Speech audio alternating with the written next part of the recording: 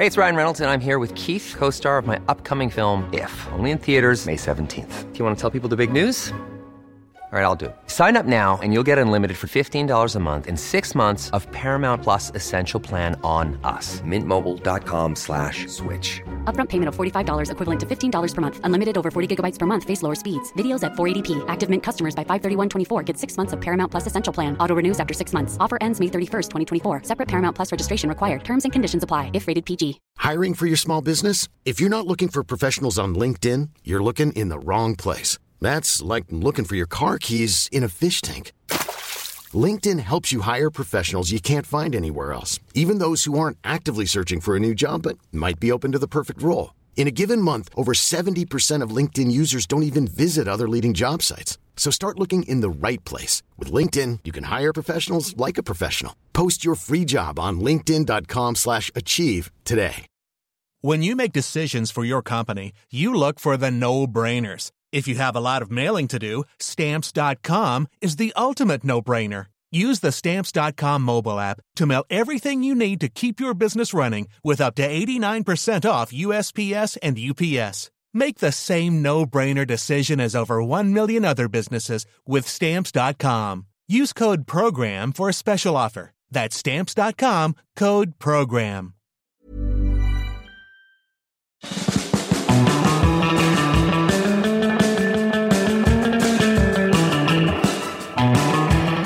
Hi, I'm Billy Munger. Hi, and I'm Johnny Herbert. And welcome back to a very special episode of Lift the Lid on location at Brands Hatch Racetrack, if you couldn't tell.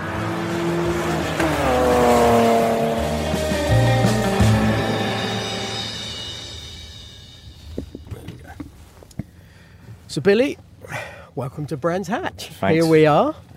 We're going to be doing something slightly different to what we normally do. So What we're we going to got do going on, mate? a two-part podcast. This is part one, Yeah.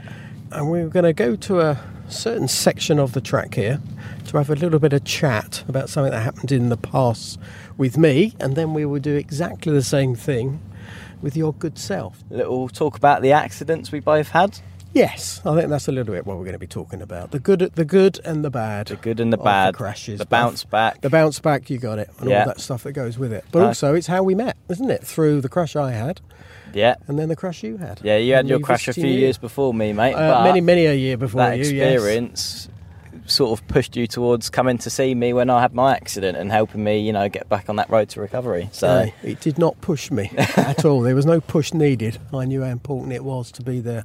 well, listen, I appreciated what it, we mate. went through. So Yeah. hopefully everyone listening can, take away something from our experiences. Indeed, right. Well, there is the bridge in front of us. Let's go and have a look. Let's have a look.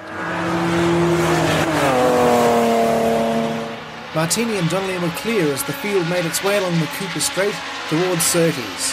Herbert in third, Foytek in fourth, and Griard in fifth place.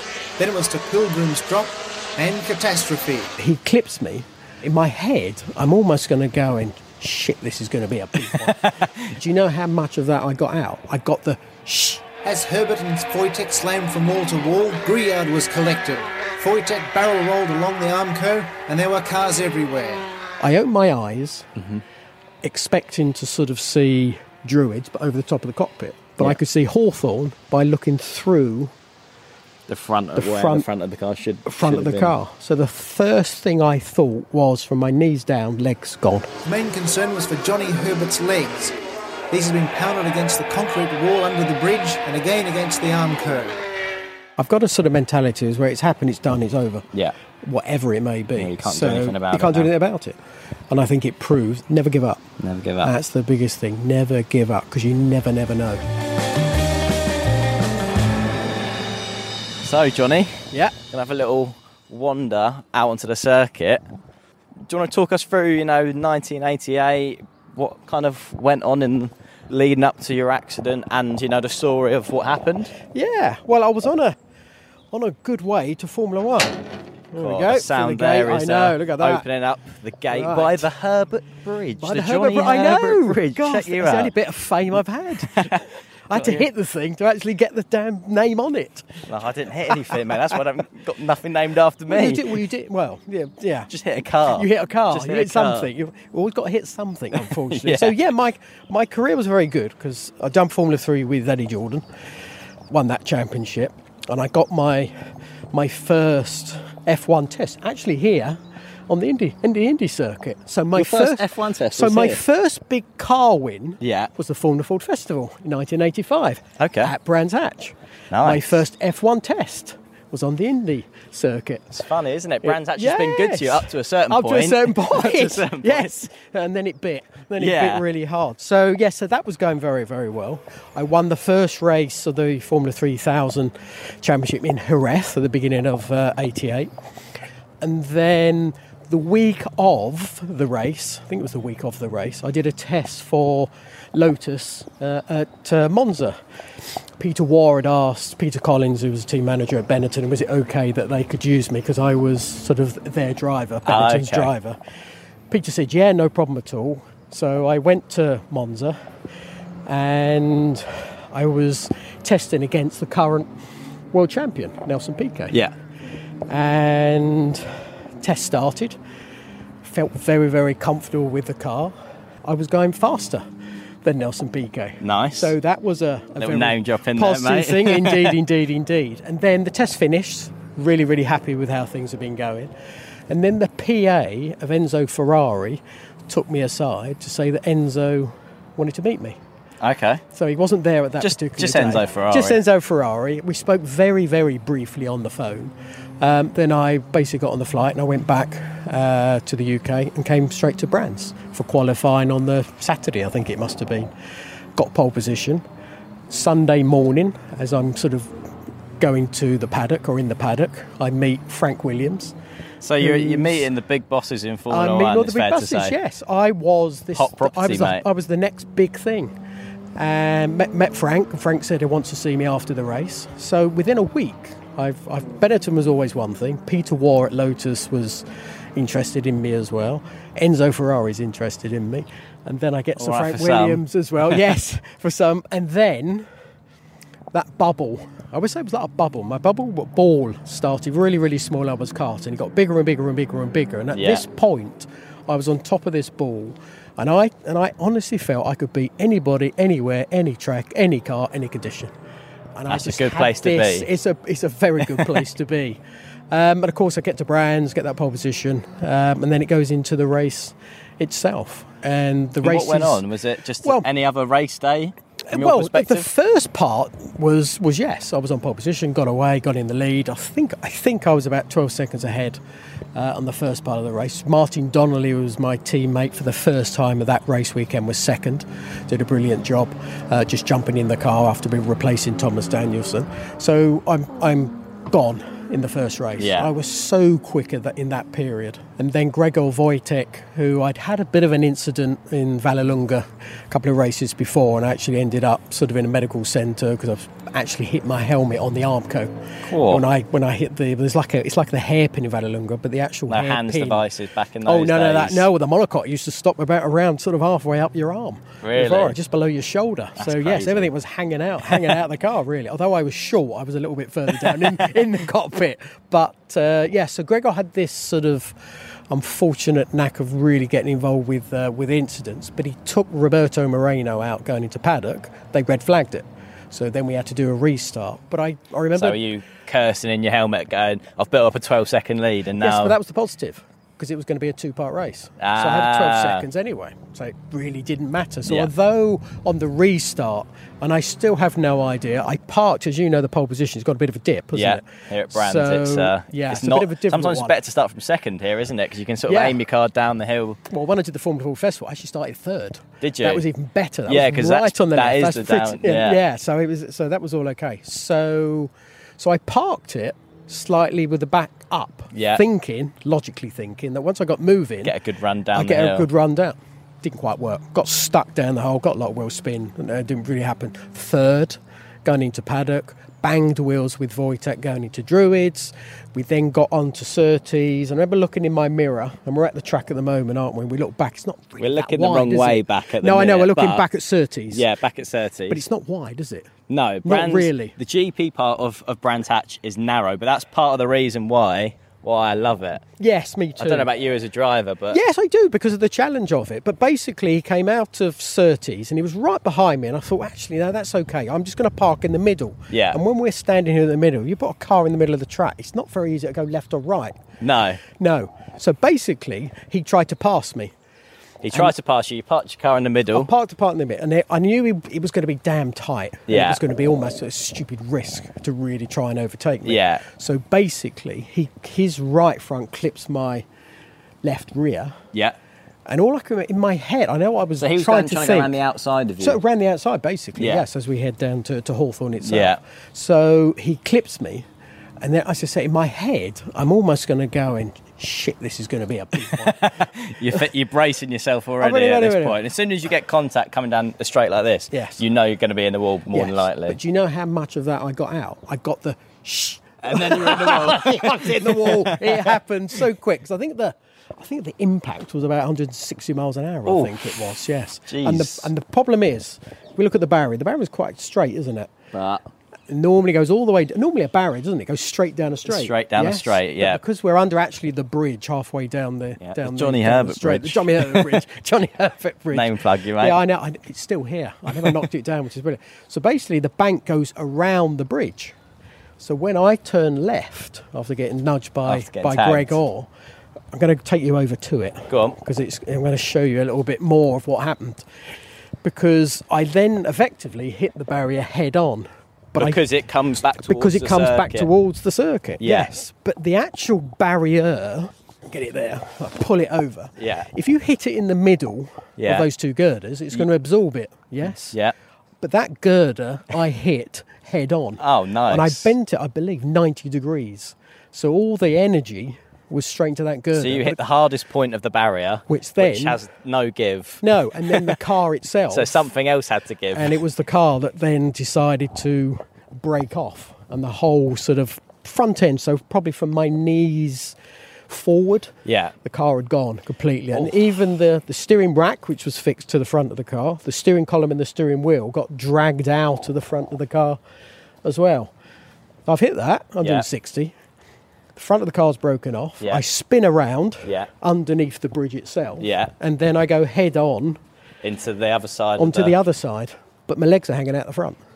So when I hit for the second time, this is what I So you think. hit head on again. Head on again, but with the feet hanging out the front. So my left foot sort of is got almost sort of taken off completely. It's sort of a 180 degree sort of cut that sort of took my left foot off. My boot got sort of ripped off, Yeah. as you would have thought. I heard, and I don't know if it was ever true, I heard it was in the radiator of Mark Blundell. I don't know if that was ever true, actually. I need to ask Mark if that is actually a true thing. Always forget about these little Yeah. things. So yes, so the Not left surprised you want to forget left about foot some of was that hanging stuff. out. Some of it, but it's part of my life. Yeah, I'm it's not. part of I the was story I was now, isn't conscious it? through the whole thing. Same as Through me the through whole my thing. accident. There you yeah, go. yeah. So when I stopped, so it's only probably about 20 metres in front of us. Yeah. I opened my eyes, expecting to sort of see Druids, but over the top of the cockpit. But Yeah. I could see Hawthorne by looking through The front of The where front- the front of the car should the front should of the have car. So the first thing I thought was, from my knees down, legs gone. been. Really, you thought Because I that couldn't see straight it. away. Yes, because that was the first thing I thought. So I remember a marshal coming up on the left-hand side. I remember that marshal sort of saying, "You okay?" Yeah. And I sort of went, "Am I okay?" But he went to the front But of the... if you were able to have a conversation, this is what I want to know. If you were able to have that conversation, at that point, were you not feeling any form of like pain or anything? Was it the adrenaline Yeah. was still going through Was your still body going. and Yeah, you were felt like, nothing. I feel fine? Absolutely felt nothing. Apart from the fact you probably knew you weren't fine. Yeah. Yeah. Yeah, but it didn't. The pain doesn't suddenly... Yeah, it didn't You don't get just hit shooting you, pain. No, yeah. it's quite bizarre. But then I hear your body has a lot more, I don't know, pain relief naturally. Yeah. It gives out this massive amount of pain relief, and actually it stops that pain coming. So the brain sort of blocks it out somehow. but he went to the front of the car. Which is crazy, really, Yeah, it is isn't it, crazy. to think about? Unbelievable. Yeah, unbelievable what the body can do. So he goes to the front of the car and he's almost sick, looking down. So again, that was almost like they're definitely gone. Yeah, I feel very lucky hearing this story because all my doctors, they were fairly straight-faced, and obviously a lot of the cockpit of my car was fairly still intact to a certain extent in comparison to you, where you could literally see through the front. My legs hanging out the front. They're on the circuit. Yeah, so I couldn't see as much. I don't think they could see as much. So there was no sick going on when I had my accident. No, that's true. No. But he wasn't actually physically sick. But he was very, very near to that. So then all I did then remember is putting my head back and going, knock me out, knock me out, knock me out, knock me out. So I think what you were asking for them to ask? Well, I didn't want to know. I didn't want, because I thought in my head. Honest, I don't know why I sound so surprised when I asked you that, because I think I would have probably wanted knocking out at that point as well. Exactly, and as I'm speaking to you now, I've got a view of having no legs. Looking at it's weird, yeah. That's I can sort of go, if that was the case, it would have been a completely different thing. But it's funny, I can sort of visualise it, and I think I must have visualised it in the car. Because a lot of the time I can't actually remember. I was conscious for about 40 minutes after my crash, but I don't remember every minute. No, I think by this minute gas sort of recollection somehow of what was going on. It keeps you sort of alert, but actually you're not alert. You're away with the fairies. You're away with totally away with the fairies. I do, and I can't remember it now we're speaking. I do remember Adrian Reynard coming up, and my engineer as well, and then leaning back and going, "Is the spare car ready?" Or you remember? You said that to him. I didn't have a spare car. I didn't have a spare car, but I remember asking Trevor Foster if it was ready. Was my engineer. So that did was. Did he give you a response? He did, I can't remember. I really can't remember, and that's the only thing that I remember. Although I can't actually remember it happening at the moment. So the only time I was aware, once everything got cleared up, put in hospital, put in the ambulance, taken to Sidcup Hospital just down the road, I woke up in intensive care for about 30 seconds, something like that. And Michel Trollet, French driver, had a crash at Dingledale the day before and broke his legs. Yeah. And he was the other side, and I tried to whistle. Michel said 30 seconds, but what I noticed, but it didn't register. My feet were wrapped in bandages, red bandages, but red bandages. So was it like you took in something that, my feet are still... No, that's the weird thing. I didn't take it in, but I had taken it in, because when I came out of the operation, I saw my feet. I was already aware that I still had my feet, but I wasn't aware at that particular time. It's really weird how the brain sort of works from that point of view. So when I came out of the operating theatre, then I was sort of then realistically aware everything was sort of okay, but I didn't know the damage that I'd done. I was still, weirdly, I don't know about you, I was still thinking, I can still race a car. Yeah. Even that early on after the crash. Straight away. Yeah. Just for a bit of context, what was the weather and everything like on the day? Because we're at Brands Hatch now, and we're quite lucky to be standing under the Johnny Herbert Bridge, because it is typical English fashion. Bit of rain hammering it down. Was it dry at the time? Yeah, dry. Race? It wasn't any mixed conditions or anything like that. No, it was good weather. I think it was sort of partly cloudy. I think that was about it. Yeah, because I had a bit of rain. I was slicks and wet for my one. So right. It was a little bit, that's true. A little bit different. Very, very different. But again, this, for me, it's down a straight. Come on. It's Gregor. What the hell are you thinking at the point? I look back. Just on the road as well, just driving on the road, just completely separate. When I see people crash on the motorway, it does grind my gears a little bit. I think, how can you crash in a straight line? And what I'm finding out now is that you managed to do it 160 mile an hour, have a crash in a straight line. It's funny, aren't you? Not. He's not funny. But nobody laughed at his poor jokes. Poor jokes, yes. But we've been around racing for a long time. There are many accidents you see, or many comings together. You go, how the hell did you put yourself in that position? Yeah, you see one car over there, one car there, and you think, how have they ended up there? Well, even racing, you're going up the inside for a move that's not on at all. And you go, what are you doing? And of course, they collide and they go out, and you go, you're just a wally. You're a real wally for doing that.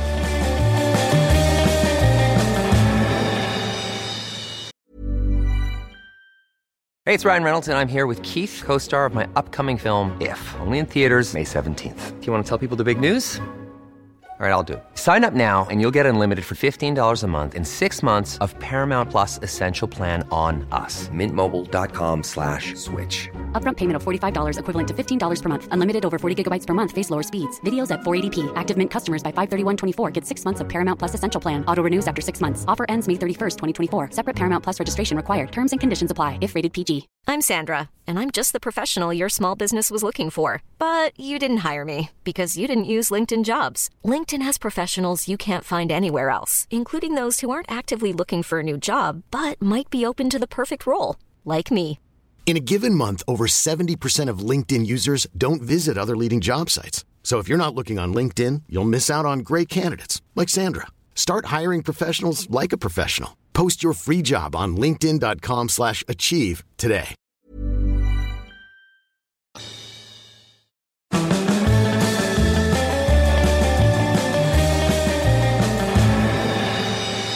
Right, so just popped back inside, mate. I brought you back in. You were getting a bit cold and Bit sort of nippy. shivery out there. Yeah, well, See, I'm thoughtful. speaking about Really thoughtful. shivery, we got your frightening crash, as it's described on YouTube. We're Yeah. actually going to watch it now. I've not actually seen this properly before. No, okay, right. Yeah, You just, so you now, wanna- yeah. Well, just before we start it, can you see the way I've parked it there? Yeah, he parks it on the wonk, mate. I parked It's like it on you're the parking wonk. outside. Yes, but it's parked on the wonk for a reason. It's to get an absolutely Blind and start. blinding start. So play. Play. Cut to. It's already gone. One wrong. goes past. There Two's you gone go. past. Now it's this man here in the white. You see how close he gets to me. Ooh. We hit. Yeah, I was about to say, We've you look like hit, you've touched yes. each other. So you've dropped And from it doesn't first end. to third off yeah, the but it's start. fine. I had a 12-second advantage after the first race, but we clashed into Druids as well. Into he Druids as drove well? in the side of me into Druids. He's My all mirrors, over you. He's all over You're me. holding him up, mate. Yes, it's the first lap. God, blimey, stop getting ahead of yourself. This is where it goes a bit Pete Tong. So straight away on lap one. So, we're So coming there I under am. the There we bridge. go. Touches me. Whoa. Boom. Bang. There you go. Oh my. That's a mess, isn't it? And he rolls Look down at the carnage going on behind you. Oh, it's everywhere. So let's have a look. Slow-mo. Yeah. And he's still driving me into the wall. Yeah, as he's well. followed you into the he's barrier, attached. mate. He's got you from behind, Yeah. tagged you, and Yeah. then he's followed you in. Yeah, straight in. So That's but what you call a proper job. I've got, yeah, unfortunately, too good a job. Too good a job. Too good a job. Because it's what happens next. Look at that. Mate, But the it's- speed you're yeah. going. Well, it was sort of pretty spectacular, I have to say. But Yeah. as Jacques Go big Villeneuve, or go home. As Jacques Villeneuve always said to me, is if you're going to do it properly. Yeah, you've done it And properly I did there. it very properly. And mine seems like minor in comparison to this now, because I was just the only one involved apart from the guy I hit. You've taken. Oh, no, I took most of the you field took out. the whole But there is field out with carry you. on, because it might do the How restart. much damage do you reckon you did in terms of cost? I don't just know. in that alone. I reckon Millions. It's got to be up there. Millions. Oh my god. Oh, yeah, it's good, isn't it? You weren't joking about the front of the car being non-existent. Oh, totally so. Well, as I said, it's the whole steering rack and everything that's gone. Steering wheel. That makes There was you nothing go left. funny just looking at the fact that there is no front end on that car anymore. See, I'm different. I'm slightly warped in my head because I'm going, oh, yes. You're going, yes, looking Yes, well, that's a good one. Well, I'm talking to you about it, so Yeah, true. yeah.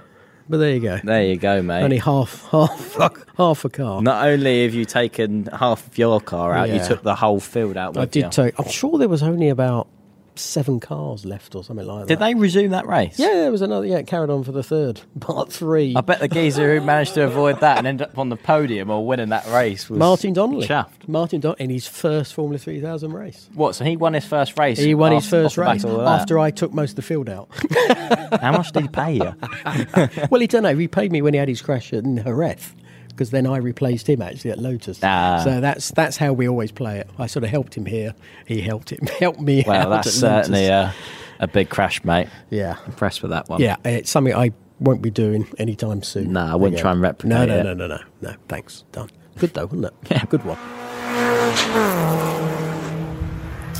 Right, mate. So we're going to have a little wander down actually to where the whole thing came to a standstill. Do you want to kind of... Eventually. Yeah, eventually. Want to talk us through? Yes. Well, luckily as well, when I hit on the right hand side for the Yeah, second so time, you hit the- so it's just over over there there under the bridge, bounced over this and side. smashed head on into that one. Head onto this one. Spins sort of on the grass a little bit, then rejoins the track. Yeah. Stops, so it's probably at about 10 metres in front of us, I would imagine. Yeah.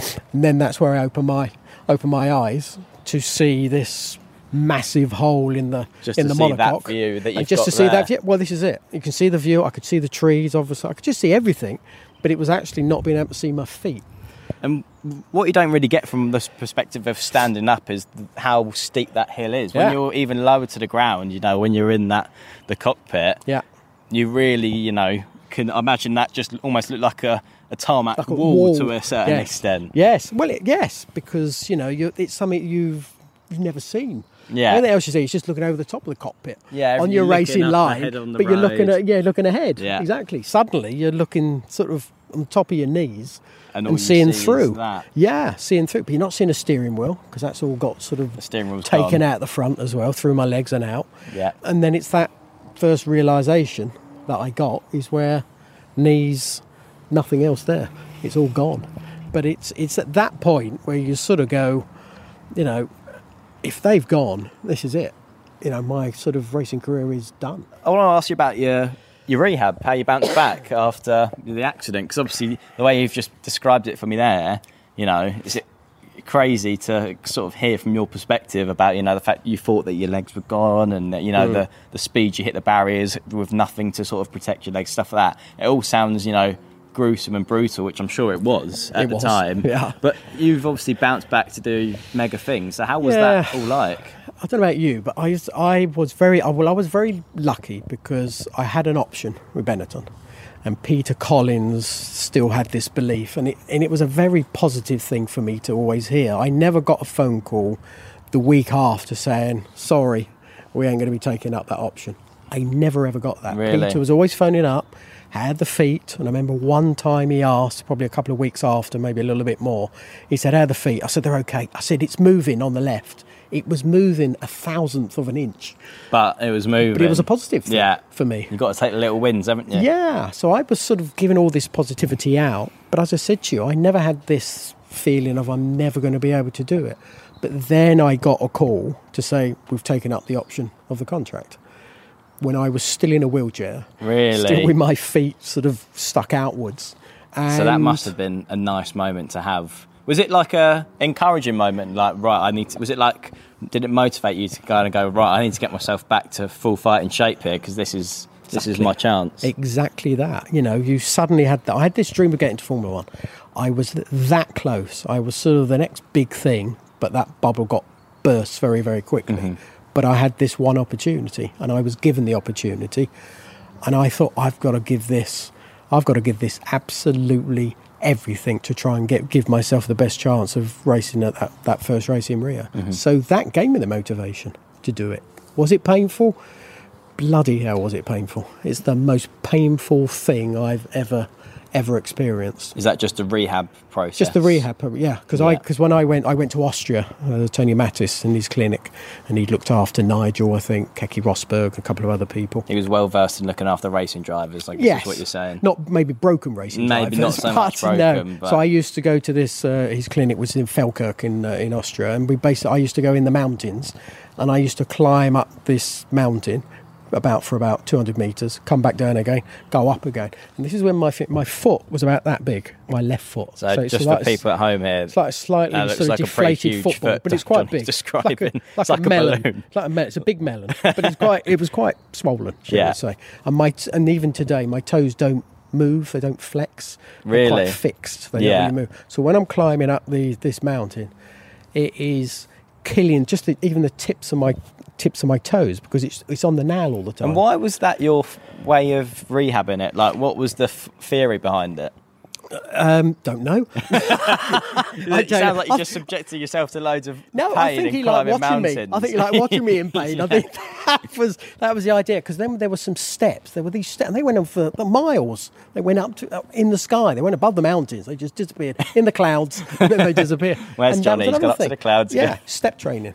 Yeah, because I had Bernd Schneider, who used to do DTM, and a few other drivers around that used to turn up. I think the Mercedes team used to go there, do their training. And this step training was always part of their... So were you seeing other drivers do the same sort of things you were doing whilst you were rehabbing? Not in the forest. Not in the mountain forest. They weren't doing that. They were just doing the step stuff. Then we go to the gym, do sit-ups and press-ups and push-ups and all that stuff. So, but that only happened for a week, maybe 2 weeks, Matt. I think it was only a week they turned up. Then the rest of it I was on my own. And then there's motivation to carry on doing it, because I had one day a month where I'd go, I'm done. this is just Really? too much. Just I'm where you're in broken pain at, every single minute of the day, and this is too much. I'd wake up in the morning all fresh and I'd start again. Then a month later I'd have that one day. Yeah. So how long did that go on for? Was it literally until you got back in the car in Rio that you were like, you were questioning, you know, whether you were done? No, again, it was one day, so I was very lucky. It wasn't sort of every week or anything, so it was only that one day a month, so that was okay. The first time I walked, I remember, so it was the first time my feet had actually sort of gone downwards to where they should have been. And then there was that rush of blood. I don't know if you had the same thing, the rush of blood that went there. And it was, again, so painful. Then I stood up, and then there was even more pain. And I think I did 2 steps. I think it probably was only about 1.5 steps in December. So the accident here was the 21st of August, and December was my first time I walked. Basically, I couldn't walk. The doctors always said you can't walk because I don't know what it's called, but when my left foot was broken and sort of nearly ripped off, it was like plasticine. So if I'd ever stood on it, it would have just collapsed. And sort of, you know, it would just been not being a very good thing to do. So I just basically stayed bedbound, did all the exercising, but just never ever stood. I was just shuffling around on my backside doing it. So, and then, eventually got to that chance to get to Rio and do that first race. Talk us through Rio, because, I mean, that must have been that's a pretty mega moment, surely, for you, in terms of, you know, you've gone through all that suffering, you've gone through those moments of thinking, I'm done, I'm like, this is not for me anymore, I don't think I'm going to be able to do this, the pain's too much. And then all of a sudden, like you said, your dream of being a Formula 1 driver, you're in a Formula 1 car in Rio. Yeah, well, I was lucky because in those days, a month before, I used to do a test. Yeah. And we went to do the test. We spent a couple of days doing nothing because the fuel hadn't turned up, and then eventually the fuel turned up. And then we were doing, I think the first day, could have been the second day, but basically I was doing some tests in, and then suddenly they said, right, you're doing a race distance. Wasn't in the plan, but you're going to do a race distance. And then I understand there was a lot of betting with the mechanics of how long I was going to last. So were people questioning, you know, whether Johnny's fit to race still at that point? That's why they did the race. Really? Because there was still some questions. I think that was coming from Italy, because Flavio Briatore was just coming into Formula 1 at that point, and Luciano Benetton, obviously they'd been chatting, and it was sort of, you know, what is this guy? I was still on crutches at this point as well. So I'm walking around the F1 test paddock on crutches, and then they're picking me up and slotting me into the car. So basically, yes, they filled the car up, off I went, everybody disappeared, all had their little bets. I think the most I got was about 15. I think 15 laps was the most that the mechanics thought I would do that, yeah. But there was one guy just giving me the board, Stuart Spies, and it was only Stuart, I think, who was doing that. And an hour and a half later, I ran out of fuel. So I proved, did the full race distance, you proved them all wrong. Yeah, but I still had a meeting with Luciano Benetton, Flavio, Peter Collins, my manager at the time, Mike Thompson, who basically sort of had a discussion, can you do this? And I said, yeah. I've just done it in testing. I've just proved it in the test and everything else. So there was no argument. But I know Emanuele Pirro was in Italy, Rome Airport, waiting to actually fly over to Rio. But luckily it didn't happen. And then, of course, I out-qualified Alessandro Nannini in qualifying, 12th or 13th I think I was, and then finished 4th in the race. Literally 2 seconds less than that, about a second behind Alain Prost, who was second. Mitchell Gudrun was third, and then I was third. We went across the line in a row. On your first nearly got a race, podium in my first Grand Prix. That would have been mental. Yeah, but I never ever had a thought that I wasn't able to drive. I look back now and go, you were bonkers because you were so bad. Yeah. Because when I did the race, I wasn't allowed to have crutches, but I couldn't walk because it was so painful. I want to ask you about the mental side of the accident. We've talked quite a lot about the physical, you know, recovery in terms of, you know, your feet, the damage that was done, the rehab process you went through. But from a mental side of things, how did you get yourself back in the right frame of mind to be able to sort of, you know, drive a race car and not be worried or have any sort of weird feelings around that? Well, I suppose it's personal, isn't it, at the end of the day? But I think for me, I still had the fire burning in my tummy. So because I still had the fire burning, I still had that contract option. Then I had a contract. That was just the drive. that gave you the direction and the motivation. Total. Well, we both have to have some motivation at some point. Otherwise, you'll just not do anything. Yeah. And you'll give up. And actually, you'll be worse off for that, mentally, physically, and everything else. Yeah. So I think our situations at the time, both of us, it allowed us to push ourselves to sort of get back into racing. I know you were exactly the same. Yeah. You wanted to go racing again. I wanted to go racing. And because of that, there was nothing going, whoa, this is dangerous. You don't want to do this. You don't want to have another crash like that again. I never thought that. Before the crash, I thought it will never happen to me. I had the crash. Afterwards, it will never happen to me again. Yeah, you kind of have to have that thought. Because if you start seeing the accidents, like in certain situations, like you see a few cars side by side ahead and you start thinking like that as a racing driver, that just isn't going to work. So you're going to brake a couple metres early, you're never going to be putting yourself on the limit. So it's interesting to hear you say that, that was still your mindset afterwards, that you were like, no, not going to happen to me. No. And even now, I talk about it today, sometimes I'm a bit mad, but I think it's the way I'm wired. I can confirm that. You can, okay, there you go. But I think I am wired in a particular way, and I think you've got to be wired in a way, because if you ever thought about the dangers that are out there, you'd never be able to push yourself to the limits. So I think that got you can cut. apply that to a lot of stuff. It's a lot not of stuff. just No. us I as agree. racing drivers, that we're not that different to other people out there, but it's just the sport. Well, that's where I think we are, but we are different with the wiring, because I think a general person wouldn't be able to do it because they've got that.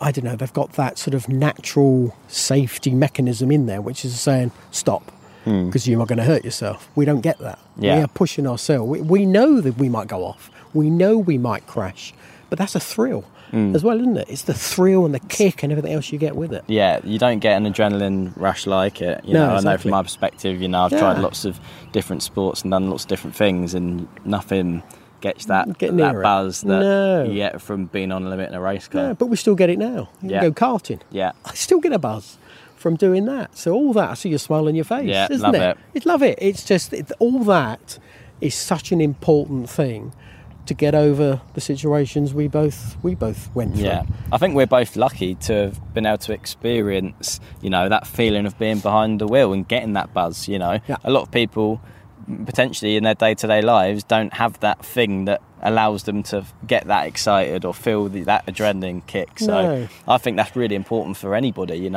I think it is, yeah. Finding something that gives you... Even if it's darts Yeah. in your local pub, it's the same thing. If you get your 180s, there's a buzz. Yeah. There's a buzz from getting that. So it's just everybody has a different way of getting a buzz. We just like living on the edge. Yeah.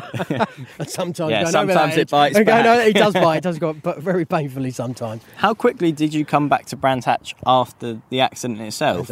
Crikey. Was it, were you racing here soon after, or was it sort of, it wasn't somewhere that you came It wasn't back the next week. I don't think it wasn't the next week, definitely not. I reckon it was probably about 15 years or so later, maybe more than that. Really? Yeah, I think it was a long time. Well, again, my career kicked off. Yeah, so it wasn't like you just didn't want to come back here for any particular reason. It was just like you were busy being a Formula 1 driver and going around the world. Yeah, I came here in 92 to do a Lotus sort of lap record attempt, but that was on the Indy circuit. So I never actually came back to this to the bridge, to the Johnny Herbert Bridge, to actually see that. I think the first time I came here was when I did touring cars. So this is about 2000, I don't know, I can't remember when it was, 2011, 2010, 2011, with my daughter. And we actually were picking in the grass, and I don't know if it was mine or not, but when I picked through the grass, there were still little yellow sort of carbon fibre fragments that were still in the grass. No. Yeah. If they were mine, I don't know. It just seemed it seemed a bit weird that they were yellow at the point that I definitely, on the second impact anyway, made a bit of a mess. So I probably think most of it was. I'm sure there's other crashes that have happened since then. Chances of them being all yellow, it's a little bit of a chance that probably wasn't realistic. But no, it's good to be back, Billy, because it was a place that everything was going so well, everything went so badly, but it still enabled me to carry on and have a career. And what about Brands Hatch in general as a circuit? Love it. As a driver, love it. Because I just standing here now I'm desperate to get behind the wheel or something, because I'm like, this place for me as a driver, it tests you to the absolute limit. Yeah. Because it's high speed, narrow. Yeah. Well, we're looking Hawthorns now, in aren't any we? form We're of looking at singles. Hawthorn. Yeah. We're looking at that runoff. It's not a lot of runoff. There's there not at a lot all. of runoff. Would I Yeah. back off? No. I'd still go for it. Yeah. Still go for it. No, it's a challenge, isn't it? And I Yeah. think the challenge is a really important thing. Can you imagine? I came here, I think, the first time, 1985. Nigel Mansell winning his first Grand Prix, European Grand Prix. 1,000 horsepower. Can you I imagine that cannot around here? imagine what 1,000 horsepower around here feels Yeah. like.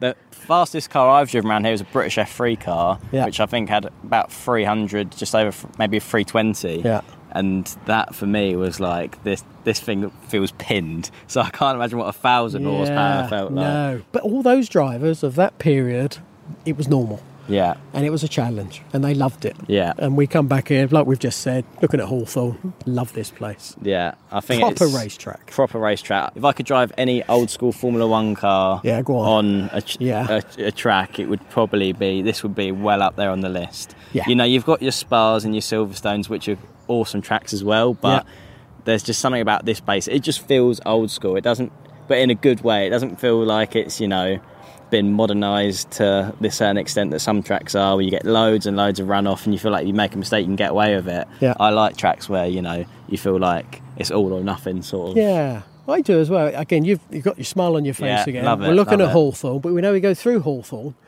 and we know we go to Westfield. We'd have that smile on our face once again. You go through Hawthorn. That's why I love the GP circuit, because Yeah. every single corner around the back here Exactly. puts a smile on your face Yes. when you get it right. Yeah. I remember being here in F4, so my first year of F4, and I was Friday practice and it was dry, and I was top of Friday practice and I set the unofficial lap record round here. Yeah.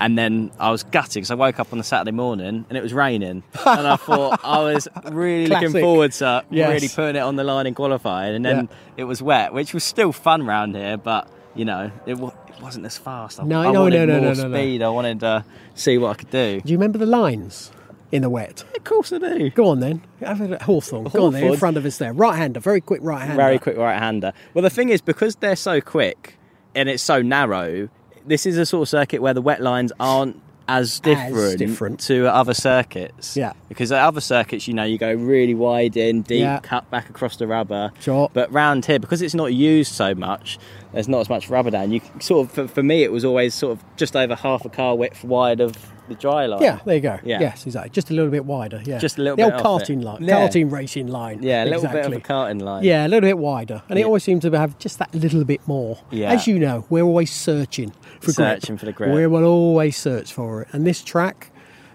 it works you hard to try and find that grip. That's Yeah. for sure. Yeah, it's just a wonderful place to come back to. Love it. And we've obviously spoken about the accident, you know, because that is a big part of your story, like we spoke about earlier. But I want to know, off the back of going through that adversity, that crash, and then going on to do what you did in your career in Formula One, do you think you learned any lessons that served you well off the back of having that accident? Anything that made you, you know, have a slightly different appreciation for the opportunity you had to still drive in Formula One? Well, I think for life, that was one thing that definitely changed. I realised how fragile life was, and we've only got a certain amount of time on this planet. With you on that one, mate. Yeah, That's something I learned. Yeah, and when you get those, and they probably became more important, but when you get those opportunities after I had that accident, you just have to push yourself all the time. So I was doing that before, but then I did find that I was probably working at it harder than what I had done before, just Did you because think I that's knew from it the could rehab suddenly. stuff? Yeah. Because that, like you mentioned earlier, that is like one of the hardest things you ever had to go through, was rehabbing and getting yourself back up to speed. And that was one of the hardest things for me as well, was, you know, getting back up to speed, going through that rehab process. You know, that is a physically and mentally demanding thing. So sometimes I feel like it can unlock sort of a sixth gear sort of thing that you maybe didn't realise you could push yourself that far, and all of a sudden you Well, I have think to that's do the thing. that. You're right. You have to. I pushed myself way more after that, because in the period I had to do that rehab, I had to push myself somewhere I'd never been before. Yeah. I'd never had so much pain, but I had so much drive to do that, and that's where it was like a bit of an awakening. That And you then sort of go, you're like, I can apply this to I can other apply stuff. this. Yeah, and it is. It's in any form of life. business life or even sporting life, you can find a way through the difficult times. And I think that's something I definitely sort of grabbed hold of afterwards, because my Formula One career wasn't perfect, but I had to do some bounce backs even during that period. But because of the big bounce back after the accident here, I learnt to be able to sort of, I don't know, find my way to put myself in a good position again, mentally. But also that sort of pushed it across to the media as well. And anything you want to say to any of the listeners in terms of, like, you know, something for them to be able to take a bit of wisdom and a bit of knowledge from what you went through to apply to themselves if they've, you know, they're dealing with something and they're looking to bounce back and get things back on track in their own lives? Or yeah, well, I think any wisdom from you? There is, Billy, because there's always that thing: never give up. So never giving up is one thing, but it's also you can always find a way around a problem. And I only know that through my feet. I had to change my driving style so much more just on my feet, because heeling and towing used to be the way. So your ankle used to move to blip the throttle. My ankle never moved. It only went up and down. I couldn't blip the throttle. How did you manage that then? Well, I had to then do it through my hip and my knee to twist and use my heel. Yeah. It wasn't natural in any shape or form, but I had to find a way of doing that.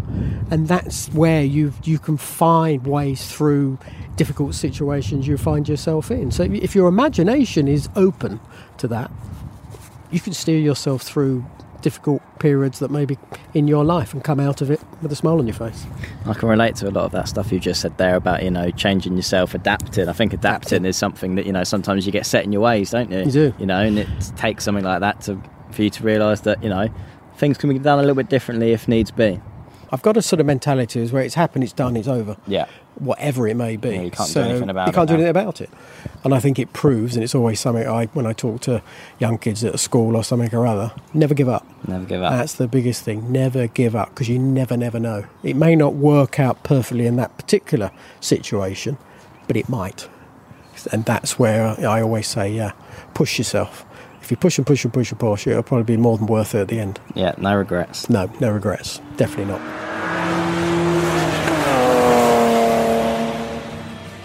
Thanks for listening, and if you enjoyed it, please do us a favour and click the follow button on whichever podcast platform you listen to us on. And as ever, if there's anything you want to ask, please get in touch at Lift the Lid Pod on social channels or liftthelidpodcast@gmail.com. And we'll be back later in the week for some of the same. Thanks for being with us, and we'll catch up soon. This has been a Soapbox London and SBX Studios production. Our executive producers were Ryan Wilkinson and Andy Bell. See you next time.